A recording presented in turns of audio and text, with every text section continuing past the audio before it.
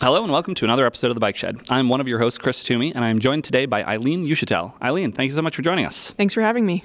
So we are here at RailsConf in Minneapolis, and just yesterday you gave your talk on the past, present, and future of Rails at GitHub. Yep, I did. It was excellent. It was very interesting to hear about the history, and I think it was a very impassioned summary because you've done a lot of very difficult work in the past few years now trying to bring Rails at GitHub forward. So can you talk a little bit about what that adventure was like for you, what you were doing behind the scenes there? Yeah, well, it was a year and a half or more of my tenure at GitHub, and I've been there 2.25 years now. So that's the majority of it. It was a lot of work, and many times I wasn't sure we were going to finish it, mostly because it just felt like this mountain. It felt like pushing a rock up a mountain, where occasionally I had help, but most of the time I felt like the app is a mountain. Or the app is a rock. The app is a rock, I don't know. Something in there is a rock, and something is a mountain, and neither of them are me. Neither of them wanted to move. So the thing that you were working on was GitHub was working on a forked version of Rails, and do I remember correctly? It was also a forked version of Ruby at various points. Yeah, that was before my time. Luckily, they had fixed that. Okay. Before I started.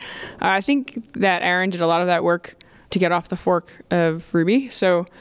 We still have a couple weird things to deal with encoding. That's the reason we forked Ruby. It had to do with encoding stuff that we needed or performance. I don't know. That I didn't do the research on. There were reasons. Yep. There's always reasons.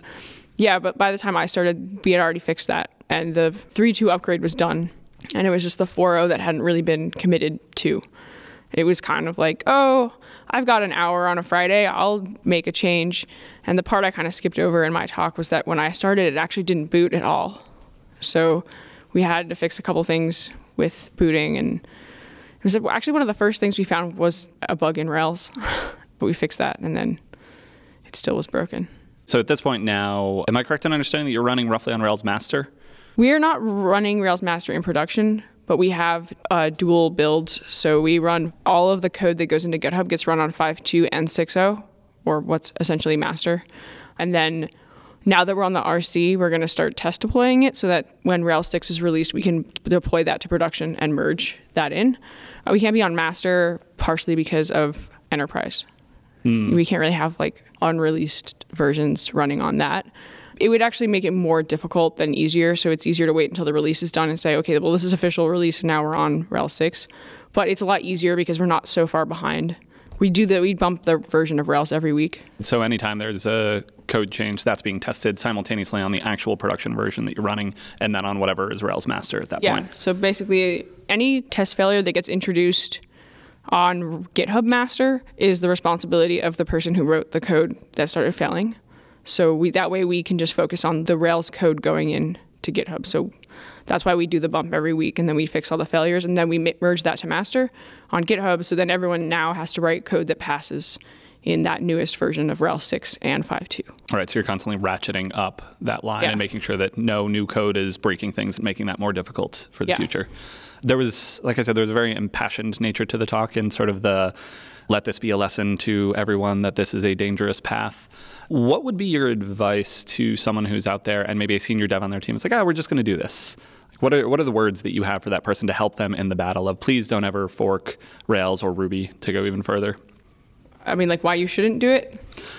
Why you shouldn't do it, but also how do you, I think there's a lot of clear answers to that, but how do you fight that? How do you sell not doing it? I don't know. Do you want to deal with what happens afterwards? I don't know. It's hard to sell that to someone because they think that, oh, it's totally fine. It's easy. Like, I'll maintain this, but you're not going to be there forever. Don't put that on other people.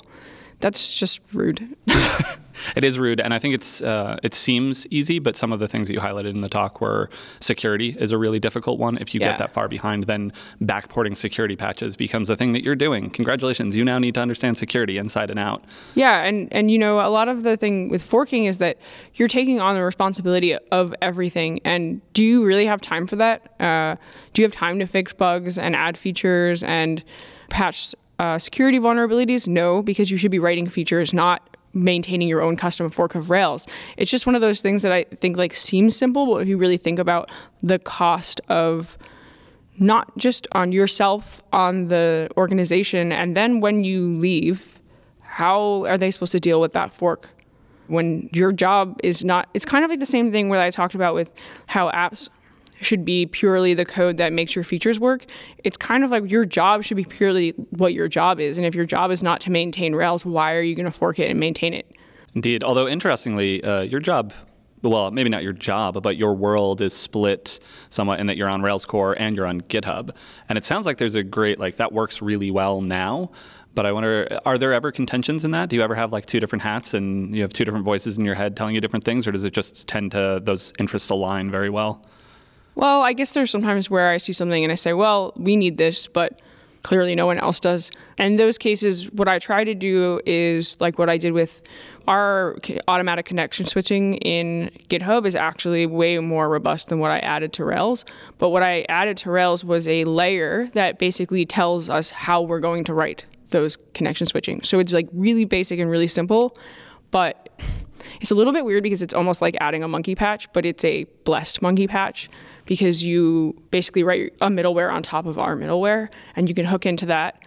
And so that way for our app, we can do our weird stuff that no one else is going to do, but we can use the same API. So basically what I try to do is make a really simple API that can apply to our app and everyone else's app, but then not add all the complexity that we have. We have other stuff where somebody wanted me to add something to Rails, and I was like, actually, that should probably just be a gem because what we're asking to do is really specific to our database setup, and there's no way that I can get that into Rails because it doesn't make sense, right? We're not going to put GitHub proprietary code in Rails. I mean, I don't know, maybe you would. No, I don't think the lawyers would like that. All right, probably not. No, that's the secrets there. But I think that model for open source is a good one. There's a tiny bit of open source that I manage in the world, and that is sort of the defining question as to whether I accept new input is this something that you could do in user land, or are the limitations of what I've exposed making it so that you just can't do the thing that you want to do? There's no hook for you to connect to. There's no aspect of the software that I've written that you can use. And so the idea, I didn't actually realize that there was that tiered nature where GitHub still has fancier database connection switching. But I think that's a great model for how to do that. You know, it's one of those things where every time I looked at it, I was like, why is this so complex? I don't know how to put this into Rails. But it was like when you back it out and you look at, well, what are the components of it? It's when to switch and how to switch. And so if you just add a way of how to switch and when to switch, then your how and when can be defined by your app. And so that's how I set it up. And we actually have more than one. So if you are in the API, we have one middleware that acts one way with a token that decides when to switch. If you're in the browser, it's switching on the HTTP verb based on a session cookie. So basically they do the same thing, just with a different piece. When to switch is defined in the session or the token. The how to switch is defined in the HTTP verb or the whatever we use on the API. I don't know. I didn't look at it. So to back up and go to the higher level, the feature that we're describing here is the ability to have connections to multiple databases and then switch between them. Yeah, so when you should write and when you should read. If you write to the database, you don't want to read immediately from the replica because it might not be caught up yet. So we say, okay, well, in Rails, the default is 2 seconds, which we don't know what's going to work for your app. We don't know what your hardware is set up like. We don't know how fast your replicas can catch up. So you have to be responsible for figuring that out. But what we've added the basis is of, okay, well, the default is 2 seconds, but you can set it to whatever you want or however you want. So in our app, we have a circuit breaker that actually can read from the replica before that timeout is up. If something else occurred, I don't remember what, but...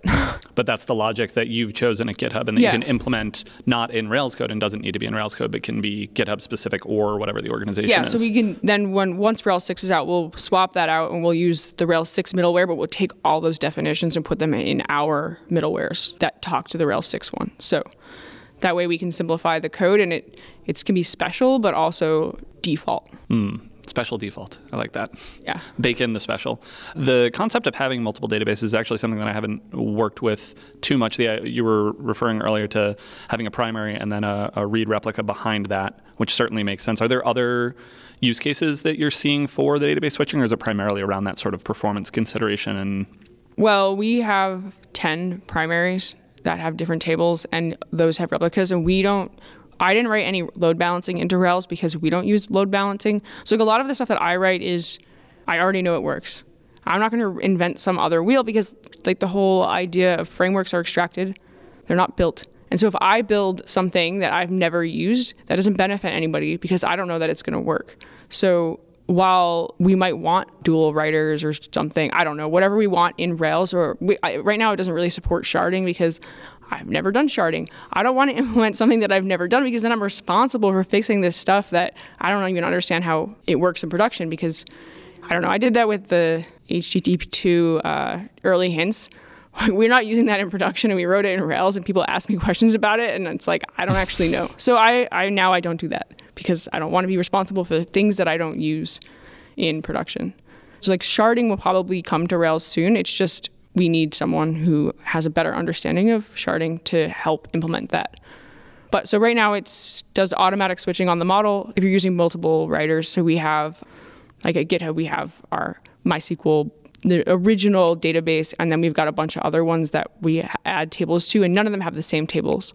So they're like totally different databases that have their own model that tells it how to talk to the database, and then those all have replicas. And the load balancing is done by another app that we have called the GLB. It's a global load balancer, and that deals with, how many replicas do we have? Where do I send the traffic? Our Rails app just says, am I writing or am I reading? And that's the automatic switching that we do, that we added to Rails. And that other routing and that logic, that lives in the GitHub layer. That's not something that Rails has implementation or support for. Is that correct? The load balancing layer is not in Rails. Okay. But the switching, when to use primary and when to use a replica, is in Rails. Right, and that's the new that's coming with 6.0, correct? Yeah. Very exciting. And it's always nice. One of the things that you highlighted was for you personally, getting back onto Rails, getting back onto Near Master allows your work at the organization that you're at to actually pay forward and be able to upstream these sort of things, and that's something that like drives you. Yep. Part of why our upgrades are hard is because we didn't upgrade. Being behind meant we were like, let's invent multiple databases in our app, but Rails should have had it all along. If we hadn't been behind, we could have done that, built it into Rails as we needed it, instead of like kind of hacking a bunch of weird stuff together. And that stuff, that tying your app to your framework or touching your framework's internals so that you can build something that the framework doesn't support, makes upgrading harder because all of those internals could move. And why would you want someone else to implement that thing that you need so badly? So it makes sense for us to implement it. We use it in production. We've been using it for years. We know it works. So taking that out of our app makes a lot of our code less complex because the way we do our migrations with the multiple databases means they got like kind of hacky. So I actually did it differently in Rails than we do it in our app because it doesn't work. I mean, it works, but it does not work. Like, don't do it. Don't put all your migrations for multiple databases in the same folder. It's really bad. Noted. It doesn't work because migrations cache the connection when they start running, so you can't switch connections in a migration. So then if you touch multiple tables in a migration, you have to then break up those migrations after the fact if you're going to move them to different tables, and editing migrations really sucks. It does. Now we just delete them. Are you just running behind and you have one like DB schema dump that is the base and then migrations that build on that? Yeah, and then it will dump to the new one. So we have an initial schema that's everything up until the next migrations, and then that's how we do it. I remember for a long time, I just had like a moral resistance to that. It's like, no, we need to know the exact path. We need to know the full history of every migration. And then I realized, like, I don't know. I never look back at that. It doesn't matter. Yeah, I never need to roll Git back that. It does. That's true. Git's a wonderful tool. I'm a big fan. So obviously, connecting to multiple databases was one of the things that was in the fork. Were there other things? Are there other pieces now that you've unwound and you're back on Rails Master? Did you have to re-implement a bunch of other things, or? Well, I don't know if you can speak about all of them. Is that we also like reinvented things that exist in Rails. So because we were behind, we wrote a job queue. It's like, Rails has active job. Why are we going to write our own job queue? But it didn't have it at the time. So that's like an example of something that we invented at the same time as Rails did. And it's kind of like, For me, the thing is I want to do less work. Like if anyone just saw Justin's talk, it's about being like a selfish programmer, and it was kind of spoke to me because it's kind of the things that I like to do. Like I don't want to invent stuff that is going to make my life harder later. I want to work with other companies. Now that we're on Rails Master and Shopify's on Rails Master, we can talk about, okay, well, what is it in our app that we both need that we can do better? They do sharding, so maybe it makes sense for them to implement sharding. But now we have the basis for how is this even going to work? What's the API? I know that they have a fork of Rescue like we do. So maybe we can work together to get off those forks. And it's kind of like the ideal open source world where you're not just working, like pushing stuff out so that your app is less complex. You're working with other companies to make something even better. There's a really good book called The Success of Open Source, and it talks about how like the early days of computers and inventing the BIOS and all that other stuff and how companies work together to build this stuff because no one company could accomplish it on their own. And it was like they just all worked together, and it was one of those kind of amazing things that we need to do more of. Indeed. Yeah, Rails stands out to me as a framework that really takes to heart providing those foundations, providing those core primitives that many or most applications will need. And I love the theme that you sort of repeated throughout the talk of, I want to focus on the stuff that makes GitHub unique. I want to focus on the stuff that matters to us and not on building a job queue or a mailer or things like that and not having to maintain that code yourself. Yeah, and all companies have competitors. And wouldn't it be better to just be like, oh, I don't ever have to worry about if I'm going to break my database? Because what you should be worrying about is, do I have features that are cool, that my users want? But if we're so busy being like, oh, let's invent our own job queue, but it's kind of a waste of time in a way and a waste of money.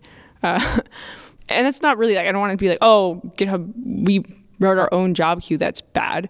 Because at that time, that's what we needed. So yeah, you're going to watch my talk and be like, yeah, but my life isn't like that. And that's true because hindsight is 20/20. And I don't know what you're all doing in your apps that you might regret later. And it's easy for me to say, oh, we regret this. But I don't think that it's necessarily like we can say, oh, we shouldn't have written that. It's just that now that we're on Rails Master, we can say, okay, we don't need that. So like get rid of it, take it out, delete it.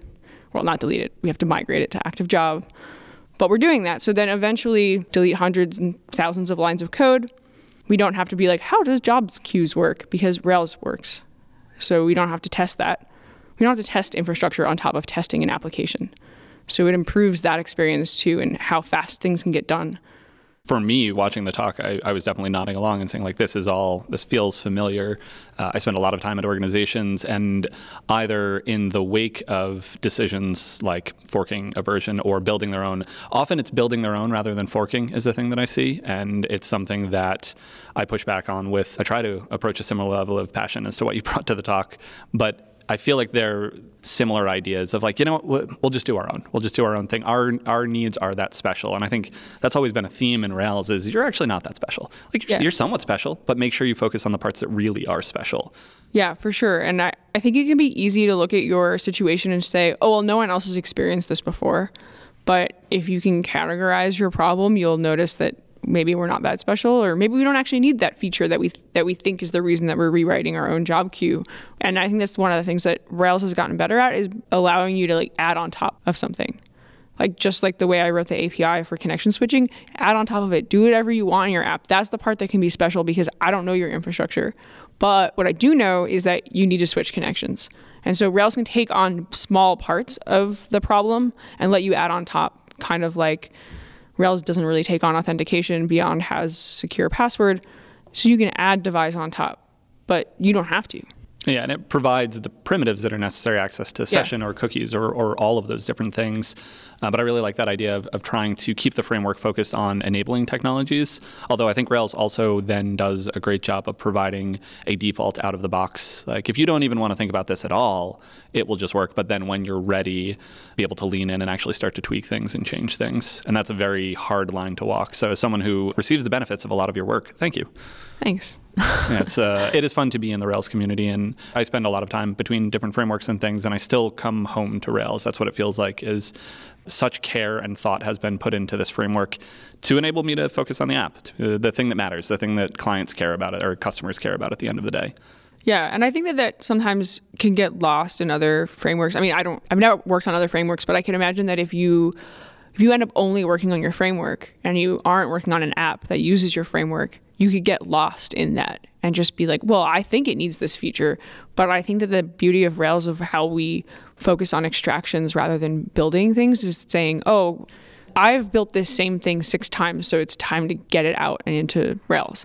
And that realization that you don't have to build that thing another time, that you can put it into Rails so that everyone else can benefit from it. I think that that's what makes Rails special, is that so many of the people on the core team are there because they are working on an app and they want to put stuff into Rails from their apps to make their lives and their coworkers' lives easier. Yeah, that policy of trying to upstream things. And as a developer, I like to write code. It's fun. But I also, when I'm thinking in sort of a product-centric mindset, I actually want as little code as possible. As little code as necessary to get the job done. But anything that I can push off my plate, that I can push to a framework, that's great for me. I don't have to test that. Like you said, I trust that is being managed by the folks on the Rails core team. And frankly, probably better than I could do. Yeah, and it makes your tests faster too, because you don't have to test your framework. Which, that's the dream. Speed and iteration and all of that. We're going to take a quick break to tell you about today's sponsor, Indeed Prime. On Indeed Prime, top tech companies apply to you with jobs you'll love. One free application and connect to thousands of companies in over 90 cities. Companies like Twilio, Overstock, Sling, WP Engine, PayPal, VRBO, and more. Skip endless resumes, get matched to employers based on skills, experience, and your salary goals. Get access to one-on-one technical career coaching, including resume reviews, mock interviews, and salary negotiation tips. So, whether you're hiring or looking, meet your match on Indeed Prime. Join now by going to www.indeedprime.com/thoughtbot. One of the topics that you hinted at the end was there are all of these reasons, security, et cetera, that we want to avoid forking Rails or having these complications. But then you hinted at one of the main reasons, which is microservices and avoiding them. So I'm interested actually what the shape of GitHub is today. Like you were talking about some of the distribution of the data model, but is GitHub still primarily a Rails monolith? Is it starting to break apart? It's a big enough organization that I would imagine some stuff's happening, but... Yeah, it's a large Rails monolith. We have some services and we have for a while. There's definitely frustration with a few of the things that we have, like our CI is not super fast and can be kind of flaky sometimes, and our deploys also take a while.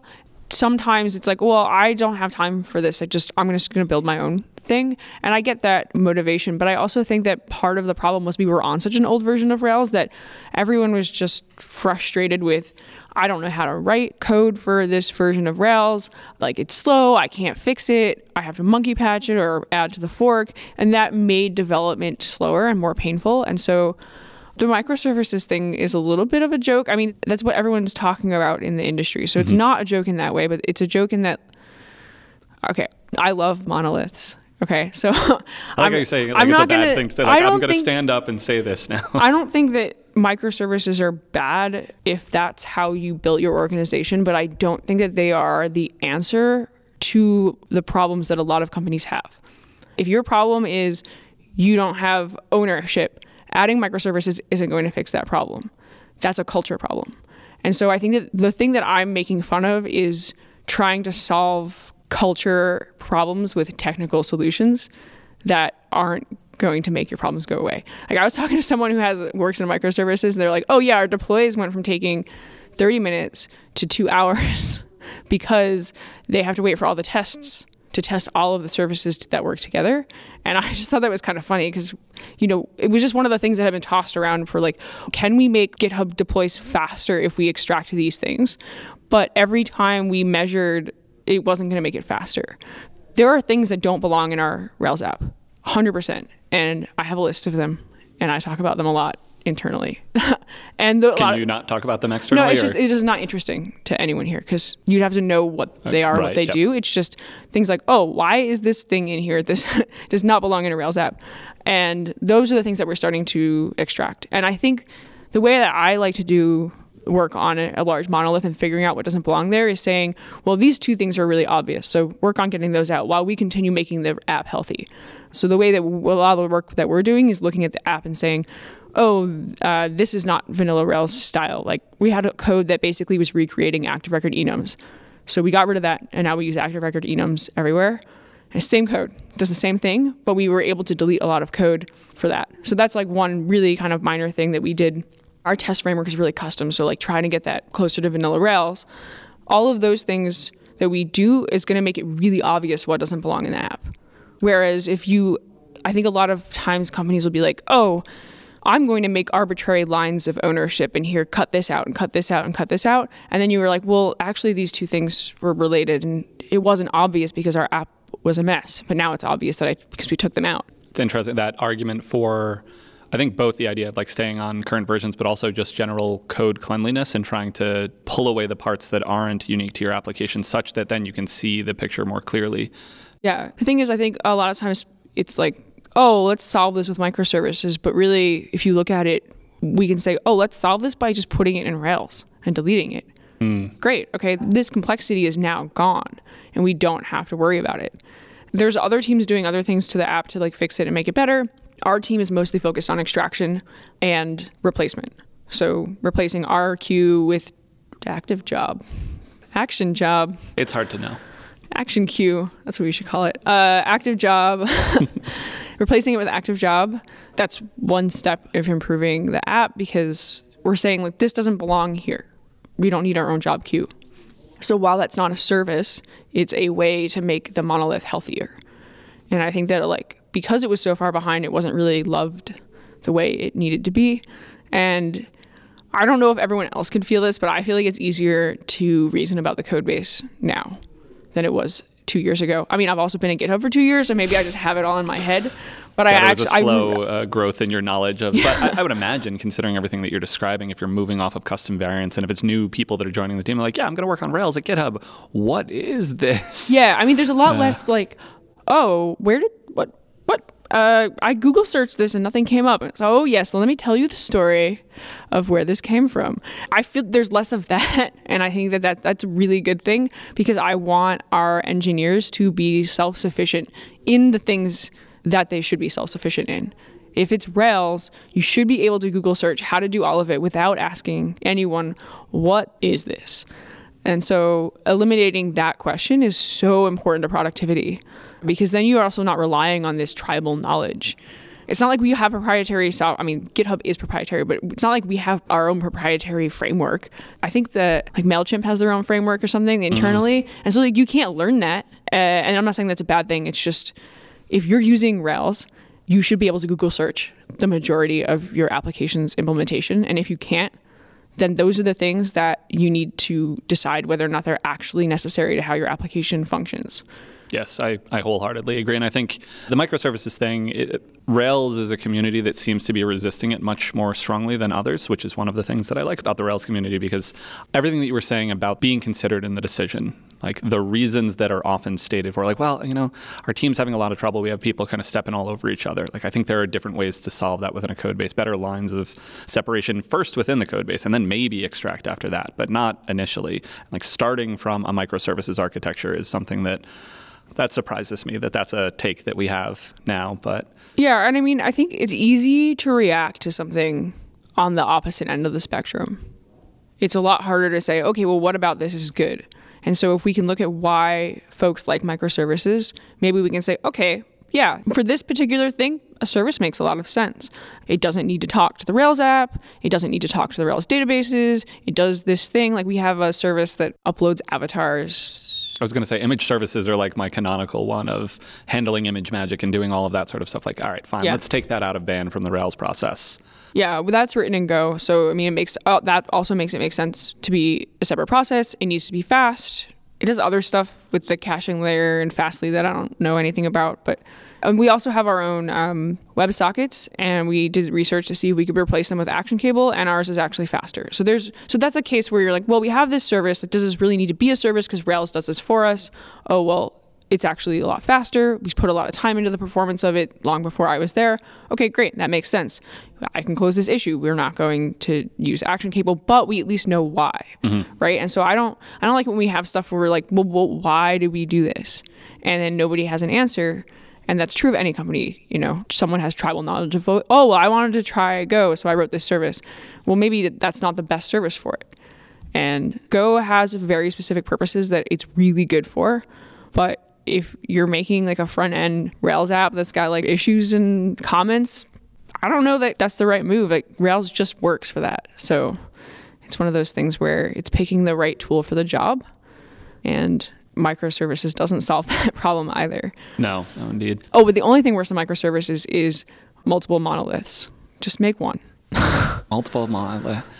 What does that even... Well, if you've got like a company that's got like 17 Rails apps, that sucks.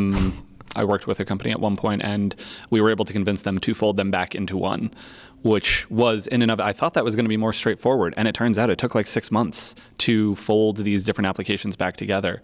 And that I've taken with me. And when people start the conversation, like, oh, we'll go to microservices, and if it's bad, we'll just fold it back in. Like, no, it turns out that's not a thing. That's not as easy as you think it is. Yeah, especially if you rewrote it in another language. And I think that's the other thing, like you think, oh, okay, well, this app has all these mistakes. So what if I just made a new one? Well, that app also, maybe it has those mistakes because the person who wrote it wasn't that familiar with the language. So if you're going to do that same thing with a new language, you're going to have different problems, but I don't know that it's going to be better. Yeah, and that's not saying it's never going to be better. It's just, again, it's don't solve culture problems with a technical solution. And so many things are culture or people problems and not technical problems at the end of the day. Like DHH made a very sort of small flippant comment about, and obviously it doesn't scale. And that historical thing about Rails doesn't scale. We can't do that. Can't possibly run a GitHub on Rails. Turns out you can. Well, you're doing it for what, 12 years? It seems to be going fine for all of you at GitHub. Yeah. It seems to be going all right. Yeah, I mean, it's, sometimes we have incidents and whatever, but any application does, and sometimes it's user error. There's nothing to do with the app. User error meaning like you write a bug into an app and it takes it down. Or, the whole database incident. Or things, stuff happens. Things. I mean, stuff happens. Something gets misconfigured. There was that day S3 fell over and then the entire internet went with it. Yeah. And that was just human error at the command line. Yeah, or that day the DNS hacking, DDoS, a few years ago. That was special. That was targeted at GitHub. That was the one where they used the Internet of Things devices to attack the DNS and they took down like all of the internet. Taking down the DNS servers themselves? Oh, I don't know how, but I think I missed that day. I don't know how you missed that either because it was literally every website went down. I must have experienced it, but now there's just sort of a catalog of these times that the internet broke, and then it turns out the internet is just a series of tubes, and sharks sometimes bite them under the ocean, and you have to wrap them in Kevlar, and just weird things. Yeah, that was more than 2 years ago because I was still at base camp when that happened. But yeah, it was one of those things where you wake up and you get online and you're like, the internet's broken. I actually called Time Warner and I was like, hey, the internet's broken. And they're like, no, it's fine. And that's when I realized I used a VPN to route myself to the West Coast. And I was like, oh, this is a DNS issue. And I actually told Time Warner about it. I was like, hey, by the way, there's a big deal happening on the internet right now. You should know. You should be at least aware that this is happening. Yeah, that was really fun. I mean, that's one of those things where it was kind of like everyone's like, this site is down. It's like, nope, all the sites are down. Just go outside. The internet is done for the day. We're going to just, go see the sun. I hear good things about it. Well, I mentioned early on that you are a Rails core member, and that's part of the work that you're doing is on that. How did you get into that? How did you start doing that? This is one of my favorite stories because it's like, I think everyone's heard it, but people really like it. So basically, I gave my first talk at Mountain West Ruby in 2014, I think, and Aaron Patterson was there. And I had found a bug in Active Record, but I didn't realize it was a bug. I was like, this is just weird. So basically, if you did a delete all, that's supposed to be faster than a destroy all. But if you have a lot of records, it actually was creating this gigantic end statement that it didn't need to. So it could have just deleted on the foreign key, but instead it was loading up all of the primary keys for the records it was trying to delete in an end statement. So if you had 100,000 records, you could take your database down with this bug. And because in tests in Rails, you're only testing 1 or 2 records, it's not obvious that there's a performance issue. But basically, yeah, so I found this bug, but I didn't realize it was a bug. And I was like, hey, listen to this really funny thing in my talk. Like, oh, don't delete stuff this way because this will happen. So you should delete it this way. And Aaron was like, he raises his hand at the end and he asks a non-question question of, why don't they fix that? Which he is the they in this case, right? Yeah, and I said, I don't know, why don't they? And so then after that, we paired on fixing that bug. And so then, since then, once a week, we pair on Rails stuff. Fun. So it's been like, 4 or 5 years and we still do the same thing. So that is a long-standing pair. Yeah. I like the idea of that continuity of pairing as well. That I can't think of anyone that like I pair on and off with people often, but I've never had like my pairing buddy that we've grown together and that we've fought some battles and now you're both at GitHub, which makes that even easier, I assume. Yeah, definitely. Now instead of being like, oh, let me complain about this work problem, we're like, all right, let's work on this work problem. So you never have to worry about sharing proprietary code or anything. But most of the time we pair on Rails stuff or Ruby stuff. But I don't really see that well, so it's mostly being like, what if you did this? And not really knowing what I'm talking about, but sometimes it can still help to talk to someone besides like your dog or your cat about your problem. Or talk to your dog or your cat. Yeah, but they don't really help. They just stare at you. They do, but I've found like, I don't actually have a dog or a cat, but the general just saying out loud the thing is sometimes helpful for me. And then having someone who can actually reflect it back, even if they don't know the language or framework, that's another tier. And then Aaron Patterson, I think, is a really great way to pair because then you've got Aaron Patterson. Yeah. And sometimes it's me asking the questions and helping him work through stuff. But it's a good thing to have someone that you can work with, that you work on hard problems where you both can feel like, oh, it's fine if we ask questions because this is a safe space. So in the humorous take on how you got into open source, it's pretty easy. You just give a talk, Aaron Patterson then pairs with you for the next 4 years, and ta-da. Yeah, easy. But the I think more serious takeaway is like the willingness to be wrong, having a comfort with that, having a comfort standing up in front of a room and saying like, here's this thing that I found. And I know for me, I often was very much like, I'm sure it's me and I'm dumb and I did the wrong thing, but this is weird, right? And just being willing to say that and being willing to do that in public, I imagine is part of the sort of underlying story there. And the way I thought when I first found it was, well, hundreds of people work on Rails, so there's no way I found a bug. I couldn't possibly be special enough to have found a real bug. Yeah. Turns out they're everywhere. Yeah, they are. They are really everywhere. And when everyone asks me, like, well, how do I like contribute to Rails? I always tell them the same thing. Upgrade your app. You are going to find all of the weird bugs when you upgrade, and contributing to Rails is way easier if you have a real problem in your real app and you find that real problem. Like, we found a really weird after commit bug that if it had gone into the final version, I'm sure we would have had people reporting it, or they might not. It took us like 3 engineers and like 12 hours to reproduce it. Those are the worst. Yeah. Just to get to the reproduction. Yeah, like we could reproduce it in our test, but we didn't know what combination of events it was. And it was like a has many that has a Lambda and a dependent destroy on a model with an after commit. And then that model that it is associated with has an after destroy that updates the parent. The after commit callbacks will not be called. Yes, that's very specific. Yeah. I think I followed all of it, but I think the point is just like... if you didn't follow it, it's totally fine because even explaining it is crazy to me. It's very difficult to think that through even after having put the pieces together. But that's the kind of bug that the Rails test didn't find. No one else has reported it yet because I don't think a lot of other apps are using the RC yet. And it would have gone into Rails 6 because Basecamp and Shopify both didn't hit it. So that's the kind of thing. You have weird stuff in your app, which, you probably should get rid of. But if you're not going to get rid of it, at least find the Rails bugs so that someone else doesn't hit it. And that's the easiest way to contribute, is to be on a new version and test it, because we don't have everything tested in Rails. I mean, there's weird patterns in apps everywhere. I mean, it's probably a bad pattern for us to an after destroy to update a parent that has an after commit on destroy, but it worked before. It's so easy to say though, so... It worked before, so it has to keep working unless we decide it's actually supposed to be broken. But that was one of the things where I was like, even if this is the behavior that you want, we cannot release this because it's too weird of a combination for someone to figure out. And I don't want anyone else losing as many hours as we did on this bug. I'm consistently amazed by both languages and frameworks and having to support them moving forward and be able to make forward progress and add features and ideally improve performance over time, but also not break things for people in the past. And in contrast to application development, where you're like, all right, no, that we just changed things. That's no longer true. This is no longer true. We can just throw away entire sections of code. It is amazing to me that these things keep working, that they work at all. And they work extremely well in most cases. Like Active Record is an amazing feat of engineering that is so complicated and has to handle all of those edge cases unless you want to explicitly break people's apps, which you try not to. And again, I appreciate that. Thank you. Yeah, I think we do a better job of that now. We're a bit more committed to compatibility. I mean, I wasn't there in the beginning, but I feel like Rails was young enough that it could move fast enough that it didn't matter as much, but now it matters a lot. And I mean, you can just claim that it aligns perfectly with your time on Rails core. Yeah, it's all me. I did it. Well, Eileen, with that, I think we have probably wrapped up the things we want to talk about today. Thank you so much for joining us. Yeah, thanks for having me. And where can folks find more of your work on the internet? You can find me anywhere at Eileen Codes. All right. And we will have links to a couple of variants of that, probably GitHub and Twitter at a minimum. But thanks again. Great. Thank you. Okay. Well, this is a whole thing. Whoa, you were here the whole time?